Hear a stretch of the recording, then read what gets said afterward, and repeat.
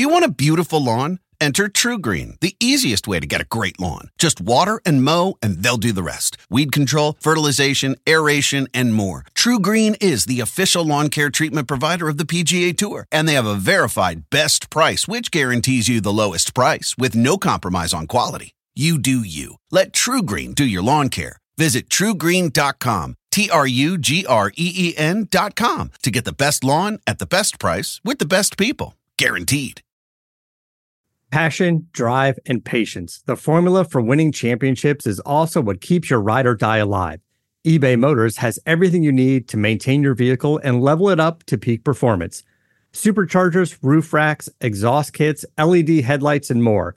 Whether you're into speed, power, or style, eBay Motors has you covered. With over 122 million parts for your number one ride or die, you'll always find exactly what you're looking for. And with eBay Guaranteed Fit, your part is guaranteed to fit your ride every time or your money back.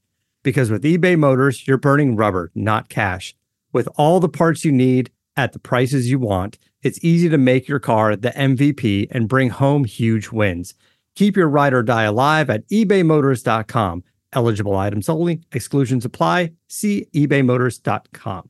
Save big money on everything for your projects. Now at Menards. We have it all for garden and landscaping essentials. Visit our outdoor garden center today and update your backyard space. Grid Accents lattice panels have a timeless design with an innovative design that's simple to install and requires almost no maintenance. Save big on lattice panel options at Menards. View our entire selection of garden center products today on Menards.com. Save big money at Menards.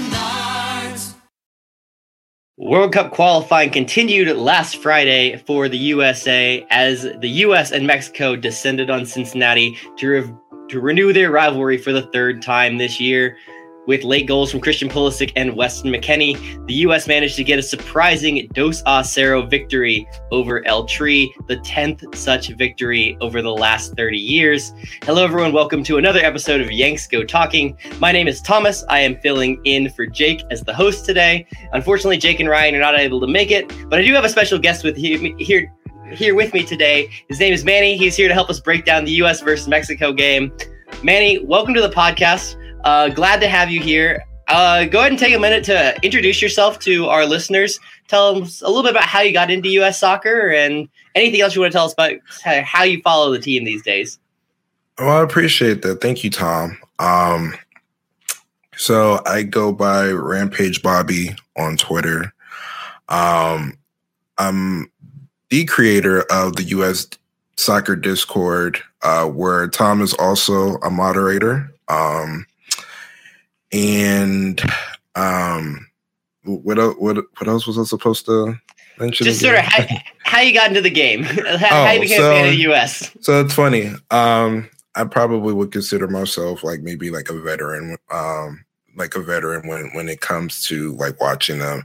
I actually started watching soccer during the summer 2006. NBA finals were over. Didn't really have anything else to do or watch. And so World Cup, I think, was also on ESPN. And so just decided, I was like, okay, well, this looks cool. So I think the US, I think leading up to it, they were talking about the US because I think at that point, they were like ranked fourth in the world, I think, leading up to the World Cup. So like they had a lot of hype. And so I think ESPN at that point was hyping them up because the World Cup was on ESPN at the time. And so I was like, okay, I'm going to go ahead and watch it. And so I didn't really know the rules or anything to it. I was just like, okay, this looks interesting. So, I only had nothing but time. So like I was just sitting there, I was watching every match. And then it just became like a rabbit hole. Like I just started going down it and just started learning like the different players and what clubs they played for. And then I think I came across Ronaldinho and I started looking at his like highlights. I was blown away. I was like, wow, this guy plays football. Like he's like amazing. And so that's where it all started.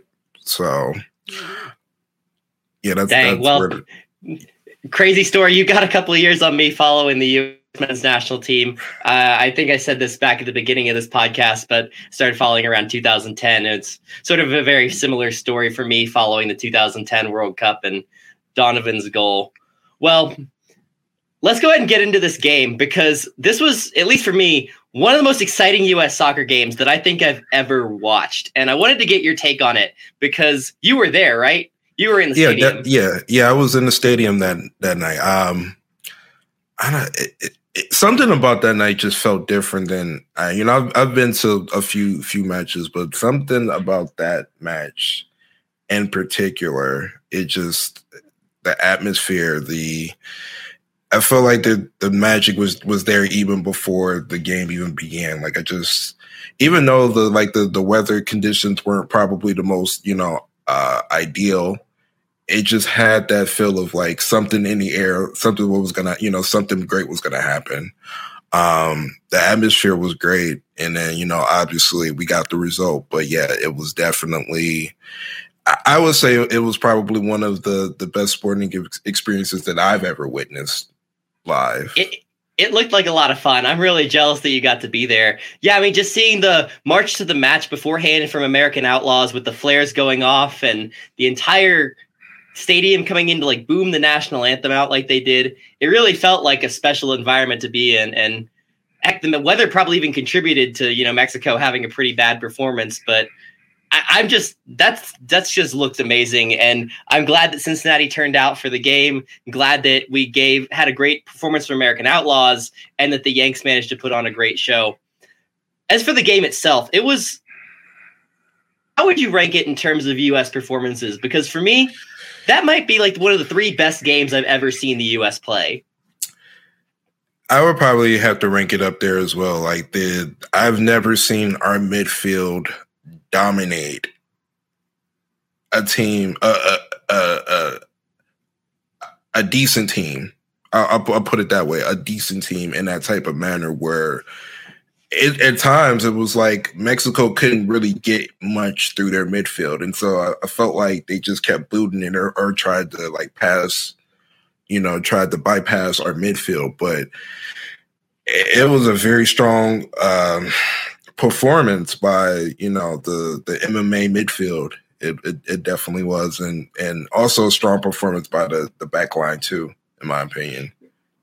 Yeah, I agree. It was a fantastic performance. I commented during the match in the Yanks Go Talking Discord that I have never seen the U.S. blow Mexico off the ball the way they did and just completely dominate the midfield. We've seen the MMA midfield, I guess, 3 times now in qualifying, and we've seen them get progressively better. We saw them dominate Jamaica and thought, okay, this is a pretty weak Jamaica team, and then saw them take the game to Costa Rica and thought, okay, this is a pretty old Costa Rica team. Can they do it against better opponents? And I think this is probably the best test to say that they can do it against better opponents, because Mexico didn't trot out a rotated midfield at all. They started Edson Alvarez. They started Hector Herrera. We still blew them off the ball and took the game to them. And that was frankly shocking to see and completely different from what we saw this summer. Definitely. I was there at the Nations League final, and to kind of just see the contrast of what we trotted out in midfield then versus what we're trotting out now. And it's like a night and day difference. Like I felt like Mexico, for the most part, in that Nations League final, I felt like that they were able to kind of control the tempo of that match. But in this particular match, we controlled the tempo, and it just never felt like Mexico had any type of control in this match. So without that, I felt like there was no actual threat of a goal coming, even though that there was a couple chances that Mexico had during the match. We still just, I personally felt, and I think, listening to different podcasts, different talking heads, they also felt like they didn't, they didn't feel that there was a threat of a goal coming. Like they didn't think that Mexico had a chance at winning this. Yeah. Once the game started rolling. Yeah. Yeah, I agree. I mean, they had the 3 or 4 good chances in the first 30 minutes or so. But even when they were creating chances, I felt like we had the ball and we were just sort of camped on the outside of their box, which is not the way the Nations League went, not the way the Gold Cup went. They just kept sort of coming at us, sort of almost the reverse of what we saw in this game.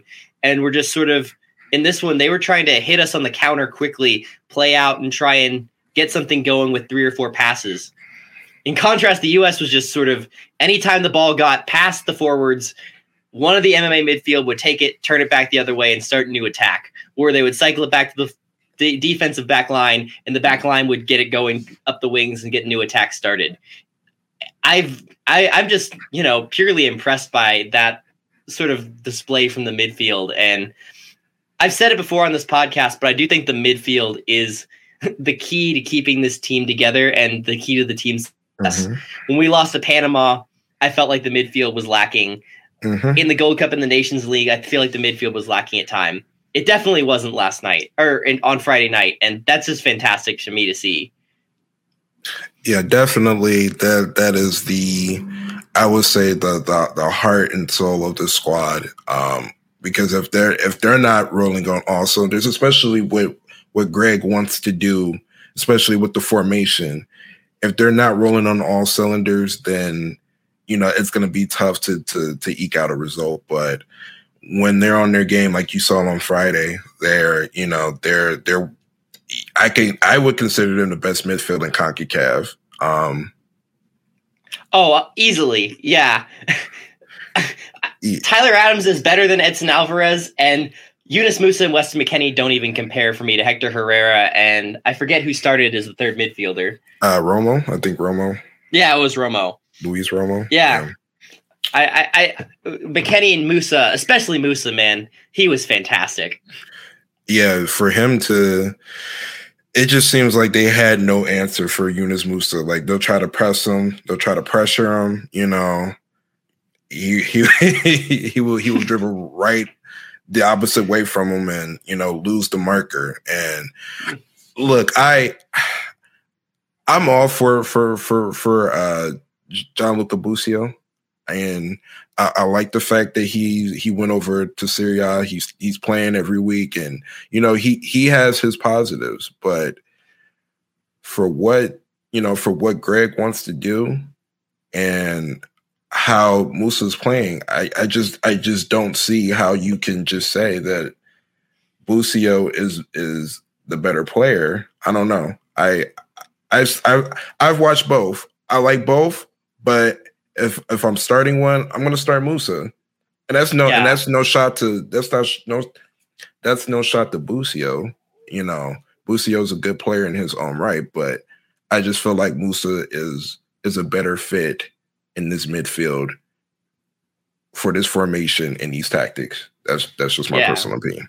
Yeah, I would agree. And the more I watch him, the more I'm shocked that Valencia doesn't give him more of a shot in the center midfield.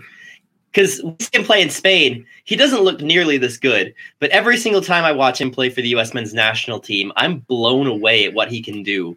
And Busio's improved a lot. But Musa, he's got something special for only being 18 years old. Oh, yeah, definitely. His type of dribbling, close, tight dribbling and being able to keep possession. Not a lot of 18-year-olds can do that. And I don't really know. I really don't know his club situation like that. And I do remember at one point, Emery, the guy who was coaching PSG and Arsenal, I think at one point he was the coach at Valencia, right? When and he was playing like a block 4-4-2 or something like that. And so I could kind of understand then like why he might not have been playing in the center. But I just I don't understand why he doesn't play in the center more for Valencia now. He's clearly shown that he can play. But yeah, I don't understand. I really don't. It's baffling. It is. It's very baffling. But hey, whenever he plays for the, whenever he plays for his country, he plays lights out. So that's all you can really ask for. Yeah, I'll take it. And no matter what the club situation is, if he keeps playing like that, he's locked on as a starter for me for the U.S. So speaking of lineups, let's go ahead and break down the U.S. lineup a little bit here. We came out with Zach Steffen in goal. Then we ran out a back line of Anthony Robinson, Miles Robinson, Walker Zimmerman, and DeAndre Yedlin, 4 across the back. We ran Tyler Adams as our defensive midfield, our 6.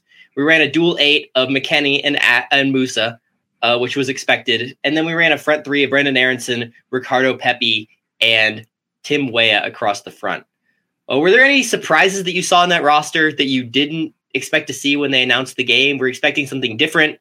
Would you want to see anything that Berhalter did that you might have done a little differently yourself? No, actually, I think this was the expected lineup. I think from most pundits, from most talking heads, probably from majority of the fans too, knowing that Pulisic wasn't going to start the game. I think we all knew that. I think that this was the best case, lineup.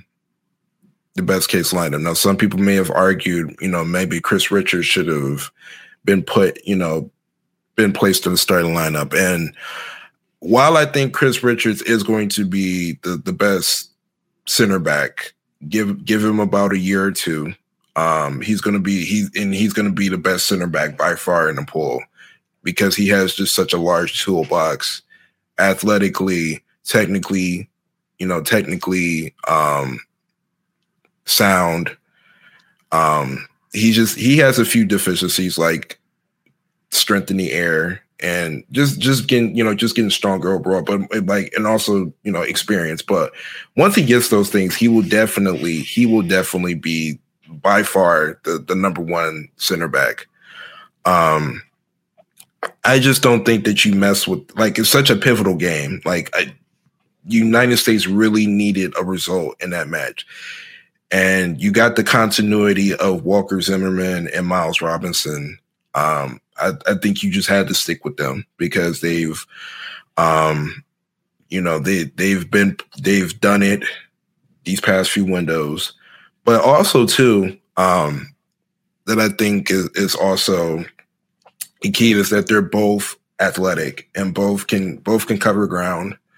Both may not give you the type of service on the ground that you would want, but in this type of match, and this is where I felt like Greg had it right, by inserting Steffen and having other midfielders maybe dropping back into the back line to try to receive the ball. It just wasn't necessary that we needed them to carry the ball, but I think it was a good lineup all around. I tend to agree. I know last week on the podcast we talked about the lineup pretty in detail. Me, Ryan, and Jake had wanted to see Richards and Scally get inserted in, but basically this was the 11 we sort of discussed and talked about, with the exception of Turner and Steffen. I think that we're also pretty split on which one we like to see, but I was very happy to see Zach Steffen play.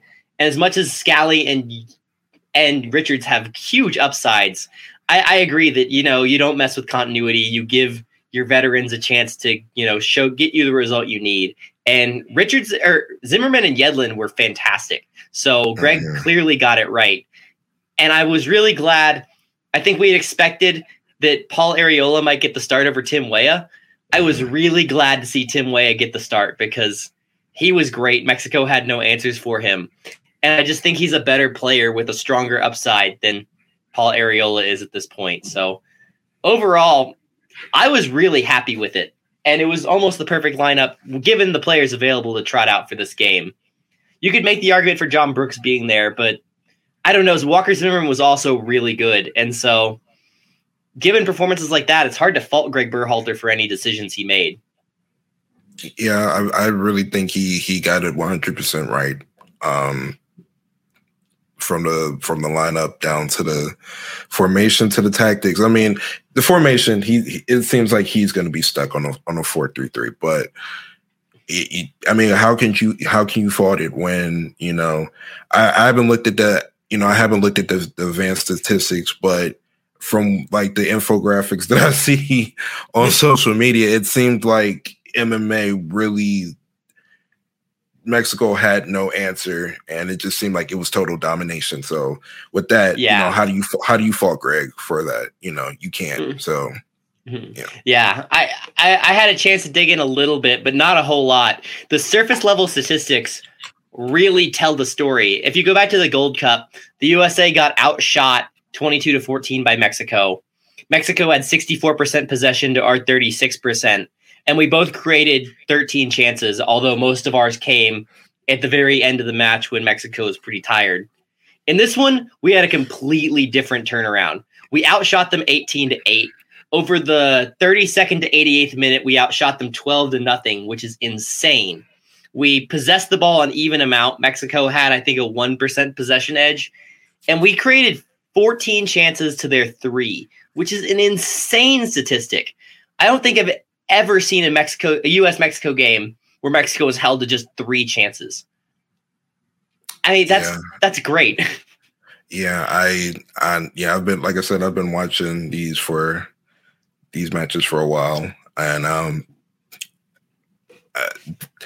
these matches have been either like close matches where, like, you know, both teams are like really good and they're fighting, or it's just been Mexico domination. I haven't seen a USA match since I've started watching soccer where the US has just like handed Mexico. Like, Mexico had no answers for him. I've never watched, you know, I've never seen a USA Mexico match like that. So yeah. I mean, even if you go back to the 2 this year, I sort of felt like we were kind of hanging on for dear life for most of the match and sort of praying they didn't get the go ahead goal, which, you know, give Greg all the credit in the world. They had it figured out on Friday night, and the stats tell that. And if I had to give Greg a grade for his performance, I would be giving him an A+. Gavin, if you had to give Greg a grade, would you go A? When I give him an A+, the only reason why I can't give him an A+ is because I feel like it could have been better. Like that first half, like creating chances. He's so married to a 4-3-3 that I think that he puts a lot of pressure on the wingers to create and to assist and to make stuff happen, because the midfield is going to be doing a lot of the running, trying to get possession, trying to keep possession, and I think he puts a lot of responsibility on his wingers. And that's kind of like where I can't personally, I wouldn't give him an A+. I'll probably give him just an A. But that's not to say that, you know, he didn't get a lot of things right. He did get a lot of things right that night. So A+ is like when A+ is like, you're perfect, basically. And I don't think it was perfect. I just think that it was a great performance altogether, though. So fair. When we're arguing over A's and A+, I'm happy with that. I'll take that any day of the week, especially when we're arguing about that over a Mexico match. So I'm happy with that. With that, let's go ahead and move on to one of our recurring segments here. Let's head over to our stars and strikes. So in this segment, go ahead and give me your 3 players who you'd give a gold star to start out with, who you think were the sort of 3 top performers, or your 3, like, you know, standout performers from the match. Okay. Obviously you gotta give Yunus Musa a star. So I'll say this. So we knew that, like, McKennie and we knew Tyler Adams, we knew that they were good players and they were going to factor into this midfield, but we knew we were missing like another midfielder to put on the other side, because, like, I think initially when we started to gain all of these young players, we were thinking probably a 4-2-3-1 4-2-3-1. And then the 4-2-3-1 is now starting to be phased out, right? And so now we have this 4-3-3, and it's like, okay, we have two midfielders, but we probably need another one. And then all of a sudden, Yunus Musa appears out of nowhere, and I think not to say that USSF wasn't aware of him, but I feel like us, the people of the social media world, made it be known to USSF that there's a kid out there that was born in America, that he's playing the La Liga right now, and he's getting minutes, and he's been a revelation. He has been a true revelation, and he gives you a lot of the same stuff that Weston McKennie does. The engine, the strength, but he also brings a little bit of dribbling flavor to the squad, and being able to. So, like, for example, soccer is all about, your matchups and winning your matchups and whatnot. And when another team presses you and you can beat your marker and be able to progress the ball, that is an advantage. Like that's a super advantage. And we don't really have too many of those in the pool. So to gain another one of those, players only makes the team better. So he definitely gets a star. Star number 2, Tim Weah. Tim Weah, obviously. He put in a shift. He put in a real good shift. And I hope this pretty much puts a nail in Paul Areola's coffin if we ever seen him start a match. He was nothing short of amazing. Like, he defensively, making sure that he's dropping back, and then getting forward, the verticality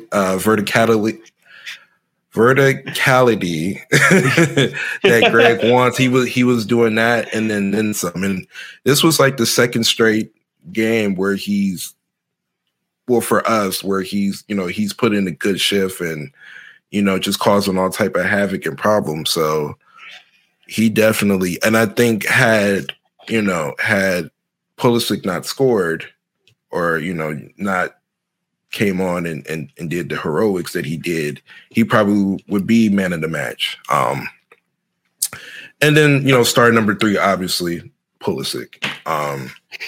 Dude is, I've watched him a few times, and like it's like a night and day difference when, no offense to Brendan Harrison. Brendan Harrison is good in his own right, but to see the quality is just like, I honestly, like, if you've never been to a match, you need to go to a match, and if you're able to see Pulisic, watch him. He is so clean on the ball. His touch is so clean.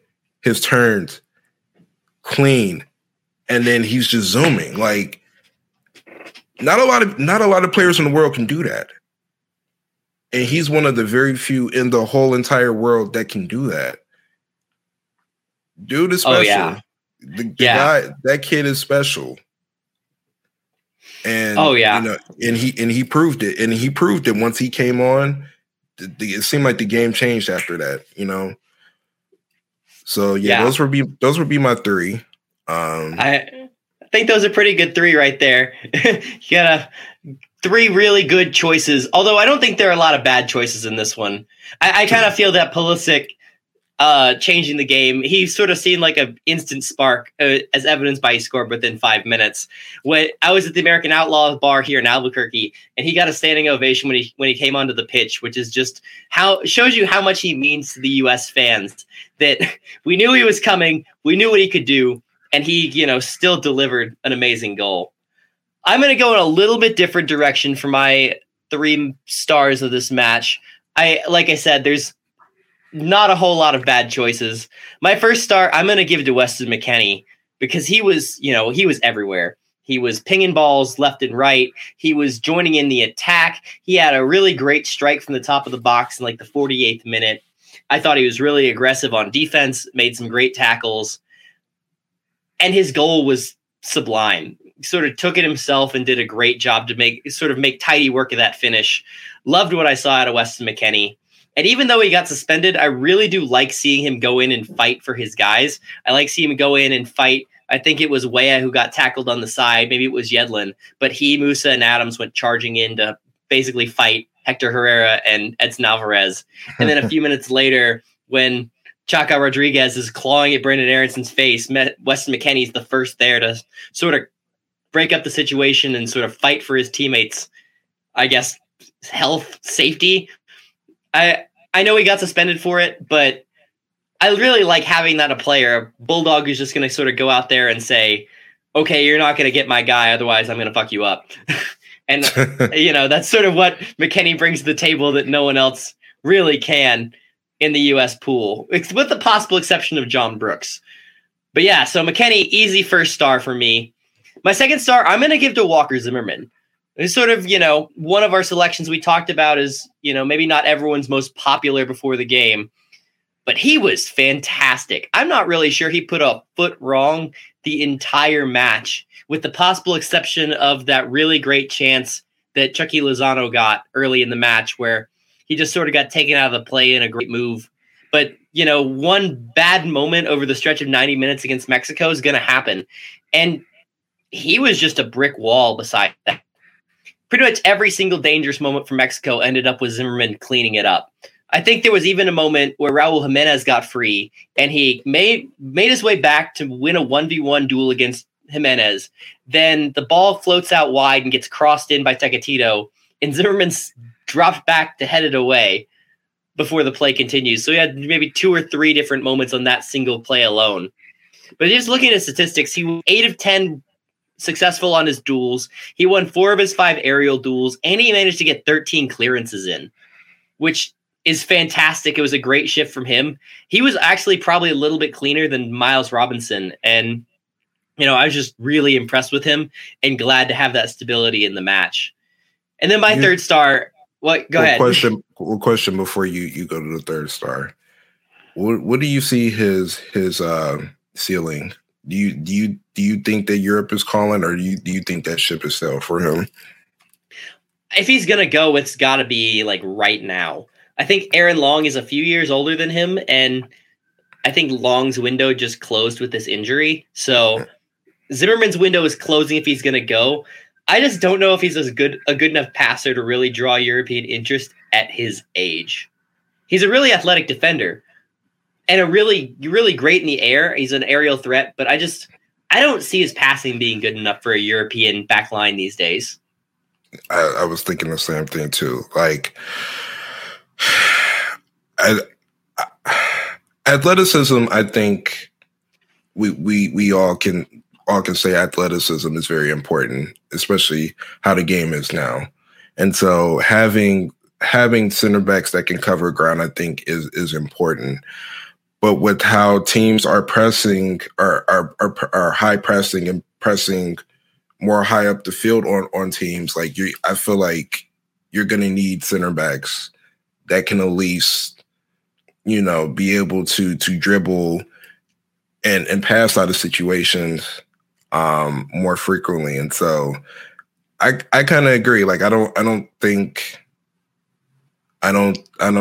see a European team, at least one that's trying to accomplish, something. I just don't see it, Yeah. Yeah, I tend to agree. If I were a European team looking at a U.S. center back right now, I would be much more interested in Miles Robinson than Walker Zimmerman. Is it because of age? I think it's mostly because of age. I do think that Robinson's passing is not great still, but I do think that he has the ability shown in MLS to drop a dime, and he's had some great moments charging into the midfield for the U.S. So I think I rate Robinson higher as a passer, and he's 5 years younger. So I tend to see him as a better overall prospect for Europe than Zimmerman. Can I say this, and then I'll let you get back to your third star. Why can't we just call a spade a spade? I feel like anytime somebody talks about their dribbling or passing skills, it's met with it's met with defensiveness. It's just like, it's okay. I mean, they're good at what they do. I mean, but that's why that's why we have these different podcasts and different channels talking about this stuff, because if we didn't analyze it, what would be the point, But it's okay to call a spade a spade. We're not negative. We're just calling it like we see it. There's nothing wrong with that. I don't know. I don't understand the fan base when it comes to that.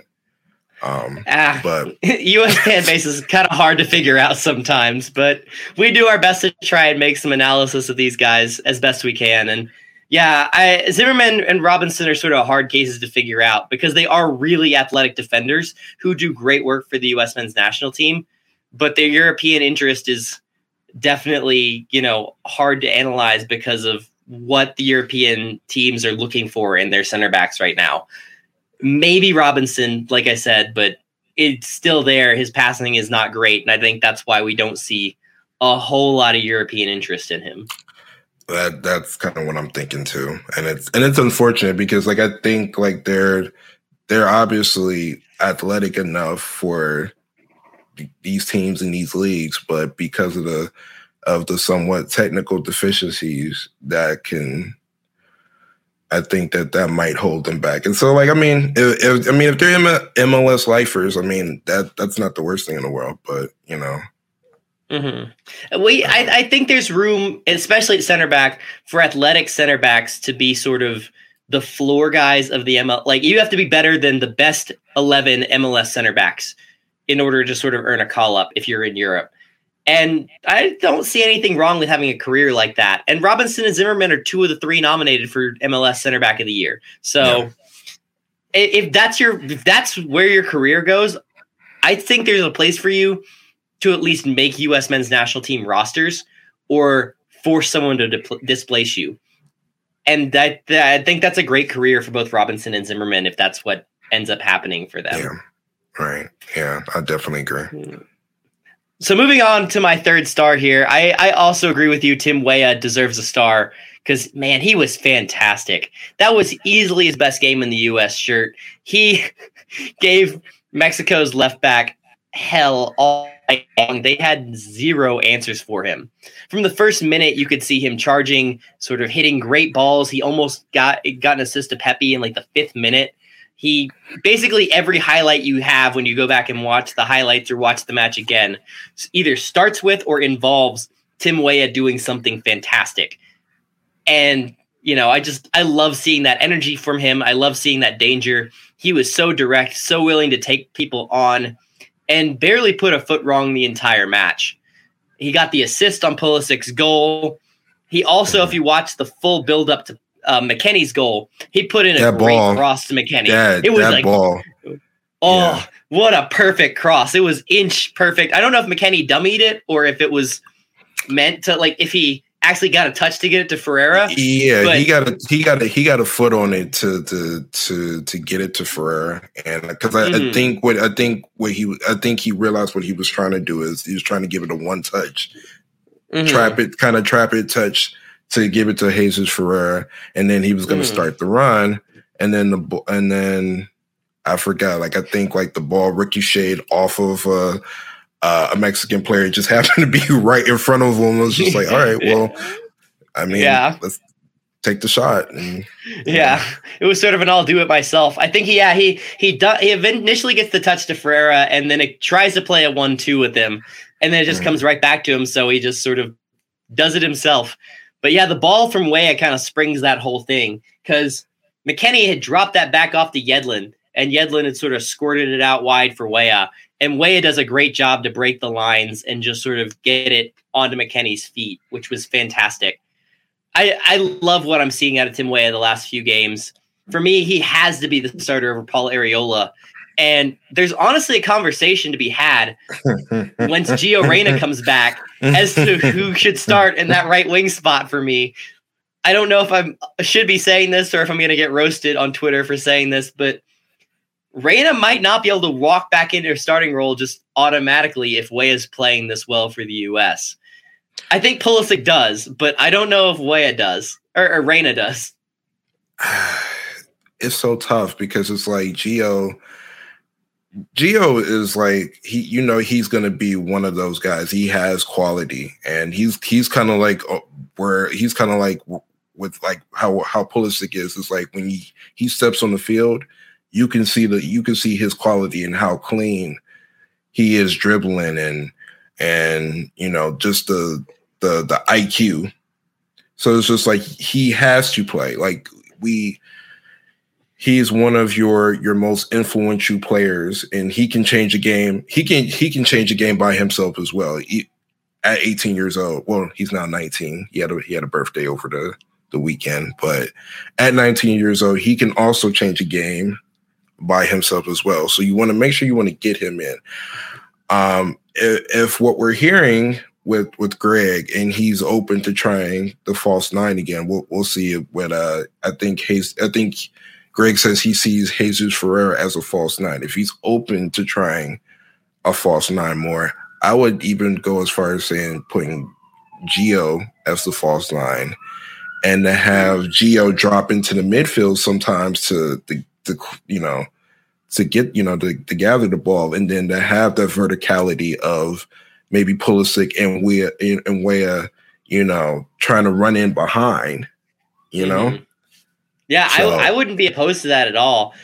I think the false nine has a place given players like Jesus Ferreira, who is fantastic. I thought he combined really well and was kind of unlucky not to score in that game. I think the advent of a player like Ferreira, the advent of a player like Weah sort of having a renaissance like he is, and then players like Pulisic and Reyna, you could easily run a false nine, and I think Pulisic, Weah, Reyna front three would be really interesting to see how it would work, because I think any of those three could play the false nine, and you could sort of interchange them across the line. And I'm not sure many teams could handle that. Probably wouldn't. And yeah. I honestly think that that's something that Greg should consider. Maybe not now with Gio being hurt, but maybe, I don't know, maybe after we qualify, or maybe even in the summer when there's friendlies. I don't know. I don't know when you will pull it out. But let's experiment that in a friendly first before we try it in World Cup qualifying, especially given how closely packed the World Cup, the hex or the oct is right now. I'm not really wanting to experiment. I'm just wanting to qualify no matter what it takes. So we've got time before the World Cup to experiment, assuming we qualify. So let's go ahead and move on to strikes real quickly. Are there any players' performances that you want to strike from this game, or anything at all that you think you'd want to strike from the night? So let's see here. I would probably say the players that probably had an off night. We could probably say Pepe. Pepe, I think did decently. And he battled. Some of the touches weren't clean. And then obviously there was a couple missed chances. He's 18 though, so I'm definitely not going to make him a strike. You just even commend him for you throwing him into one of the most pivotal matches of his career so far, and he didn't back down. So you can only praise the kid. So he's definitely wouldn't be my strike. Even though Tyler Adams was misplaced, and he misplaced a couple balls, but if he's not in that game, I think the midfield doesn't work as good as it did. So I can't make him a strike. So that only leaves the left side of the field. And it's tough. It's tough to choose between Anthony Robinson and Brendan Harrison. I don't know. I personally felt like Brendan Harrison was chasing the game the whole match, and it's no fault of his own. It just so happened that the balls just weren't going his way. Mm-hmm. Yeah, it felt a little like an off night for him. Yeah, but Anthony Robinson's service into the box wasn't great either. So it's just like it's kind of hard to pick between the two, to be honest. But yeah, I'm going to go with Brendan Harrison just for a simple fact. Like I felt like he was just chasing the game, and yeah. If I had to pick someone, I would probably strike either Aronson or Robinson. But I really did think that both of them had fine games. They just weren't to the level of the rest of the U.S. team, which in a game against Mexico, we're not talking really like strikes like this guy was terrible, he shouldn't start the next game. For me, it's this guy was not quite as good as the rest of his teammates in a match where we controlled the match. And sometimes that happens. Sometimes you have an off night. Both those guys have performed spectacularly throughout qualifying. And so you're not always going to have your best performance in a U.S. shirt. And they definitely didn't have their best performance. But they both had individual moments that I thought were really well taken. And they played overall probably like 6.5 out of 10 is a fair assessment for them. So I'm not really sure if I feel comfortable striking them completely. If I'm going to actually choose any strike from the whole match, I'm striking the ref because he was terrible. that is fair. That is fair. He was so. I just don't know what to make of CONCACAF refs. I honestly don't. They're so inconsistent, and sometimes you almost question: do they know the game of soccer? Do they know the rules? Do they review the rules, like the laws of the game? Do they actually? Because like I don't know what it takes to become a ref, but like I'm pretty sure that you have to review the laws of the game before you can even step on a field. So yeah, it makes me question. It makes me question if they even look at it. I don't know. Yeah, I mean, they're clearly scared to give red cards to the Mexican national team players because obviously Chaco Rodriguez deserved one because that double face claw on Aronson was a red every single day of the week and 3-game suspension for me. Yeah. And I thought the red card to Miles Robinson was fairly weak, and I thought that McKennie's yellow card was fairly weak. So I have my complaints about how he managed the match. But I have my complaints every time that we play Mexico, and that's frustrating. Man, yeah, I really don't understand. The double yellow on Miles Robinson. I felt like the first yellow. I felt like the first. It was soft. It was soft, and then the second yellow I think was actually a more legit yellow, but the first yellow was just like what? Yeah. It was a good dive that happened to be sold as a yellow, which is frustrating. But, you're not going to win them all. We'll have players step up in the next match to replace our suspended players. So let's go ahead and pivot to the next match here really quickly as we're running a bit out of time.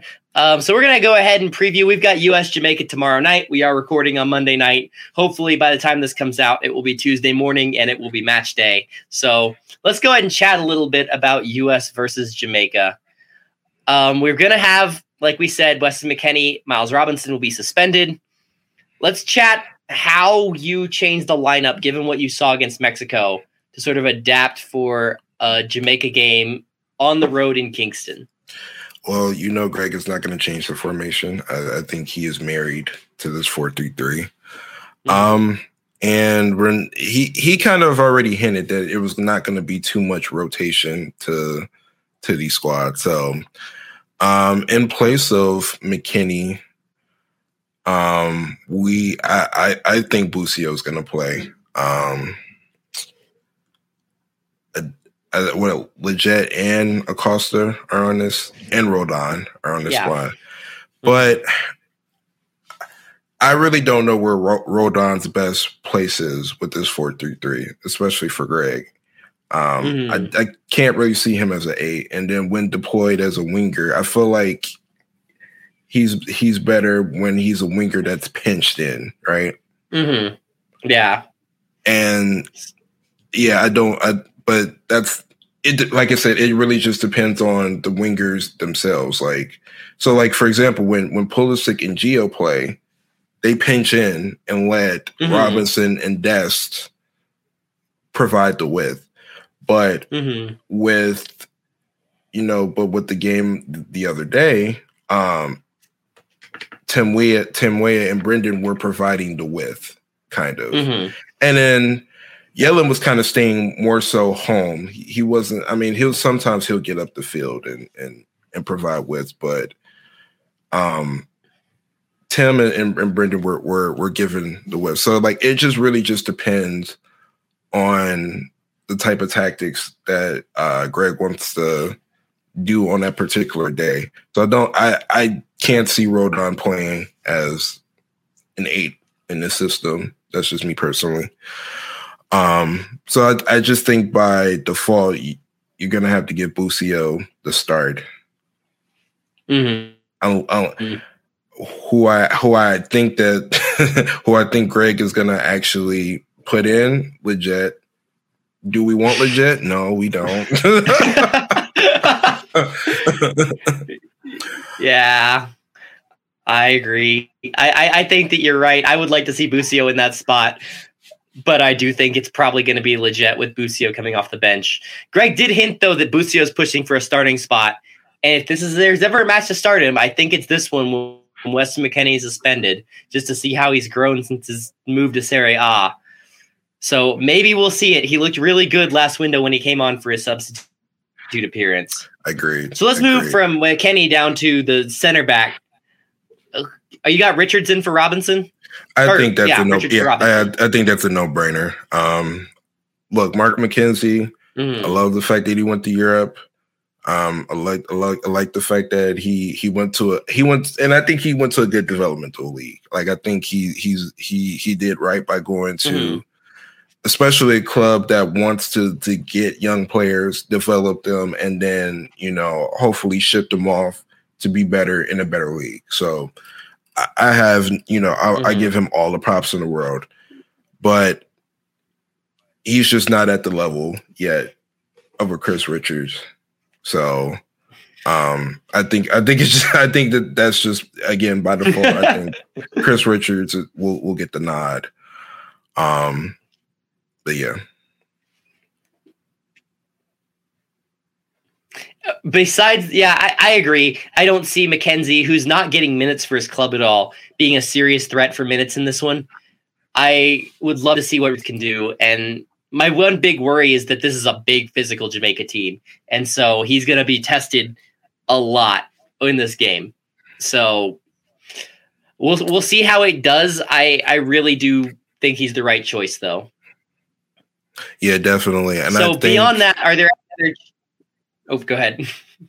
Oh, no, I was going to say, I think that's going to be more of a task for Walker Zimmerman, because I was like, when we compare the two, I think that's really the thing that Zimmerman has over Richards at this point. The strength, not only the strength to hold up the striker, but also in the air. So it's going to be very interesting to see how Chris Richards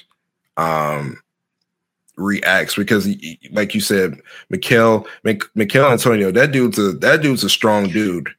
That is a strong dude, and he's very talented too. So depending on if he starts or he might start on the bench, that's going to be a guy that you're going to look for. You're going to look at the matchup whenever he comes in and see who marks him.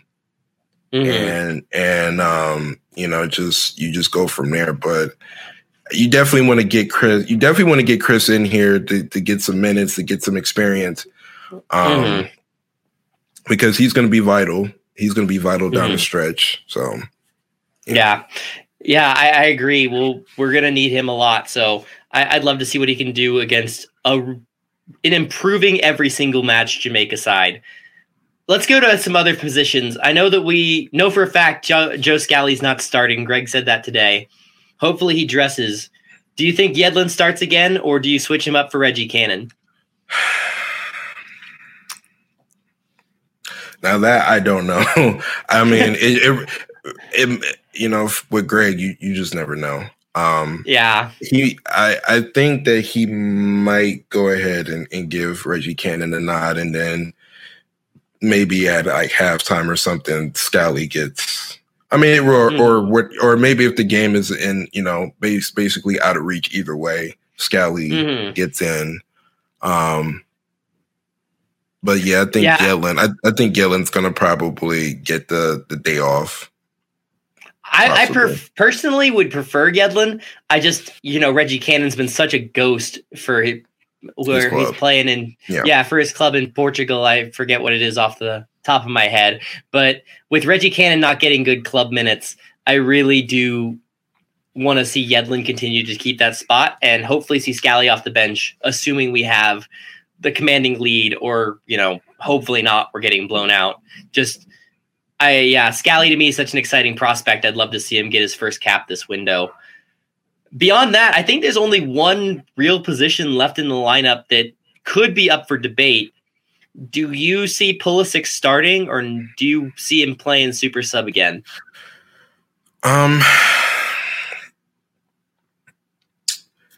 know Greg said that it's still like it's a you know, it's basically a call up to the minute to see if it's possible, if he'll start or not. I personally probably wouldn't start him again. I would probably do another super sub, because like I think at this point I think we're in such good form right now. And, you know, we got such good momentum that I don't think we need to push him. Yeah, I agree. He's such a good super sub.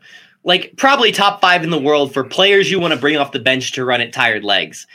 And so, especially with Jamaica's back line being significantly weaker than their front three, I would love to see them bring Pulisic in and see what he can do running at tired legs.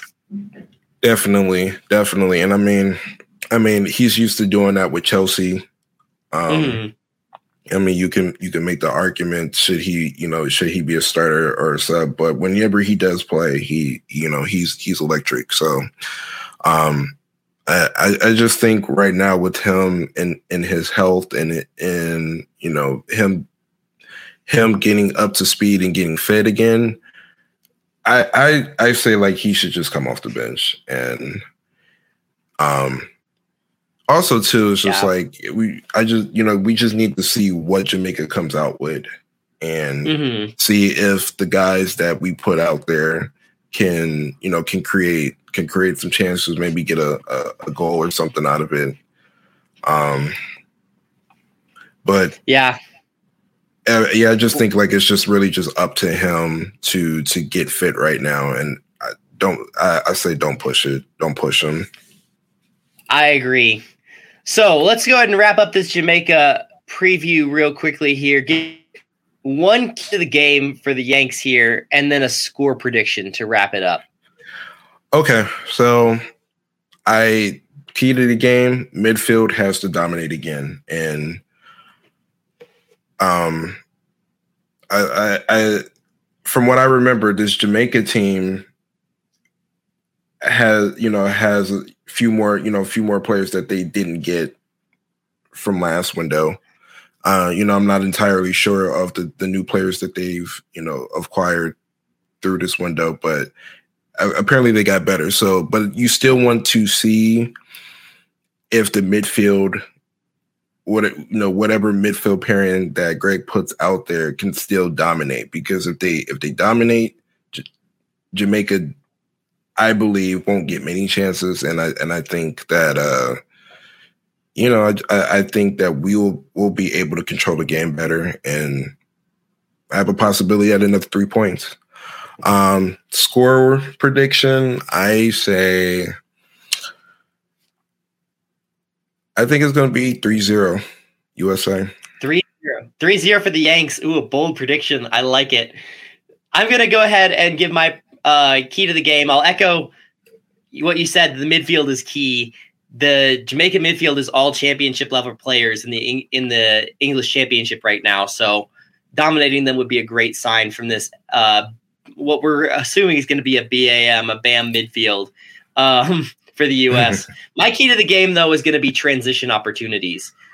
We know that Jamaica's back line is probably their weakest spot on the field. And so I think they're going to – and we also know that Jamaica doesn't like to bunker and play that low block 4-4-2 that we see a lot in CONCACAF. So there'll be opportunities to hit them in transition, and we have the players to make them pay. So I do think that, winning the transition battles, being able to get a turn and turn that into goals is going to be really big for the U.S. in this game. So if they win, it's going to be on the backs of their transition play. With that said, I think we're going to see a 2-1 U.S. win. Hopefully the two of us are right and the Yanks can pull it off when they hit the field. By the time everyone's listening to this, it will be later today. So with that said, let's go ahead and wrap this up with some last words. Any last words for our listeners here, Manny? We're in a good spot right now. I think the first couple windows we were all worrying, and we didn't get the results that we typically wanted. But now, I feel like we're a lot more confident now. So just enjoy the ride. This is not my first World Cup qualifying, but that's just that's just that's just what it is. You'll get roller coaster results. So, but we're in a good position. So, just, enjoy the ride, Yeah, I agree. It's fantastic to watch. I'm so glad that we got a great result on Friday. Just amazing stuff that we'd love to build on. Let's see if we can build some consistency going into this Jamaica match. Well, that's it for our podcast here today. Thank you so much for listening, everyone. If you want to join Manny and I in the US Soccer Discord server, I'll make sure to put a link on the Yanks Go Talking Twitter. Reminder that you can follow us at Yanks Go Talking with our brand new Twitter account. I'll also make sure that we add this to the description of both the YouTube video and any places that we can add a description in all of our podcast listings. So with that, for Thomas and Manny signing off, thanks for listening, everyone. Have a great week and go USA. Go USA. Save big money on everything for your spring projects at Menards. We have all of your garden and landscaping essentials. Master Garden Premium Garden Soil contains a slow-release fertilizer that feeds gardens for up to 9 months. It produces better results and is ready to use for all your gardening needs. Save big on Menards' great selection of garden and landscaping products. Compare brands in store or online at menards.com. Save big money at Menards. This is the story of the one. As head of maintenance at a concert hall, he knows the show must always go on. That's why he works behind the scenes, ensuring every light is working, the HVAC is humming, and his facility shines. With Grainger's supplies and solutions for every challenge he faces, plus 24/7 customer support, his venue never misses a beat. Call quickgrainger.com or just stop by. Grainger, for the ones who get it done.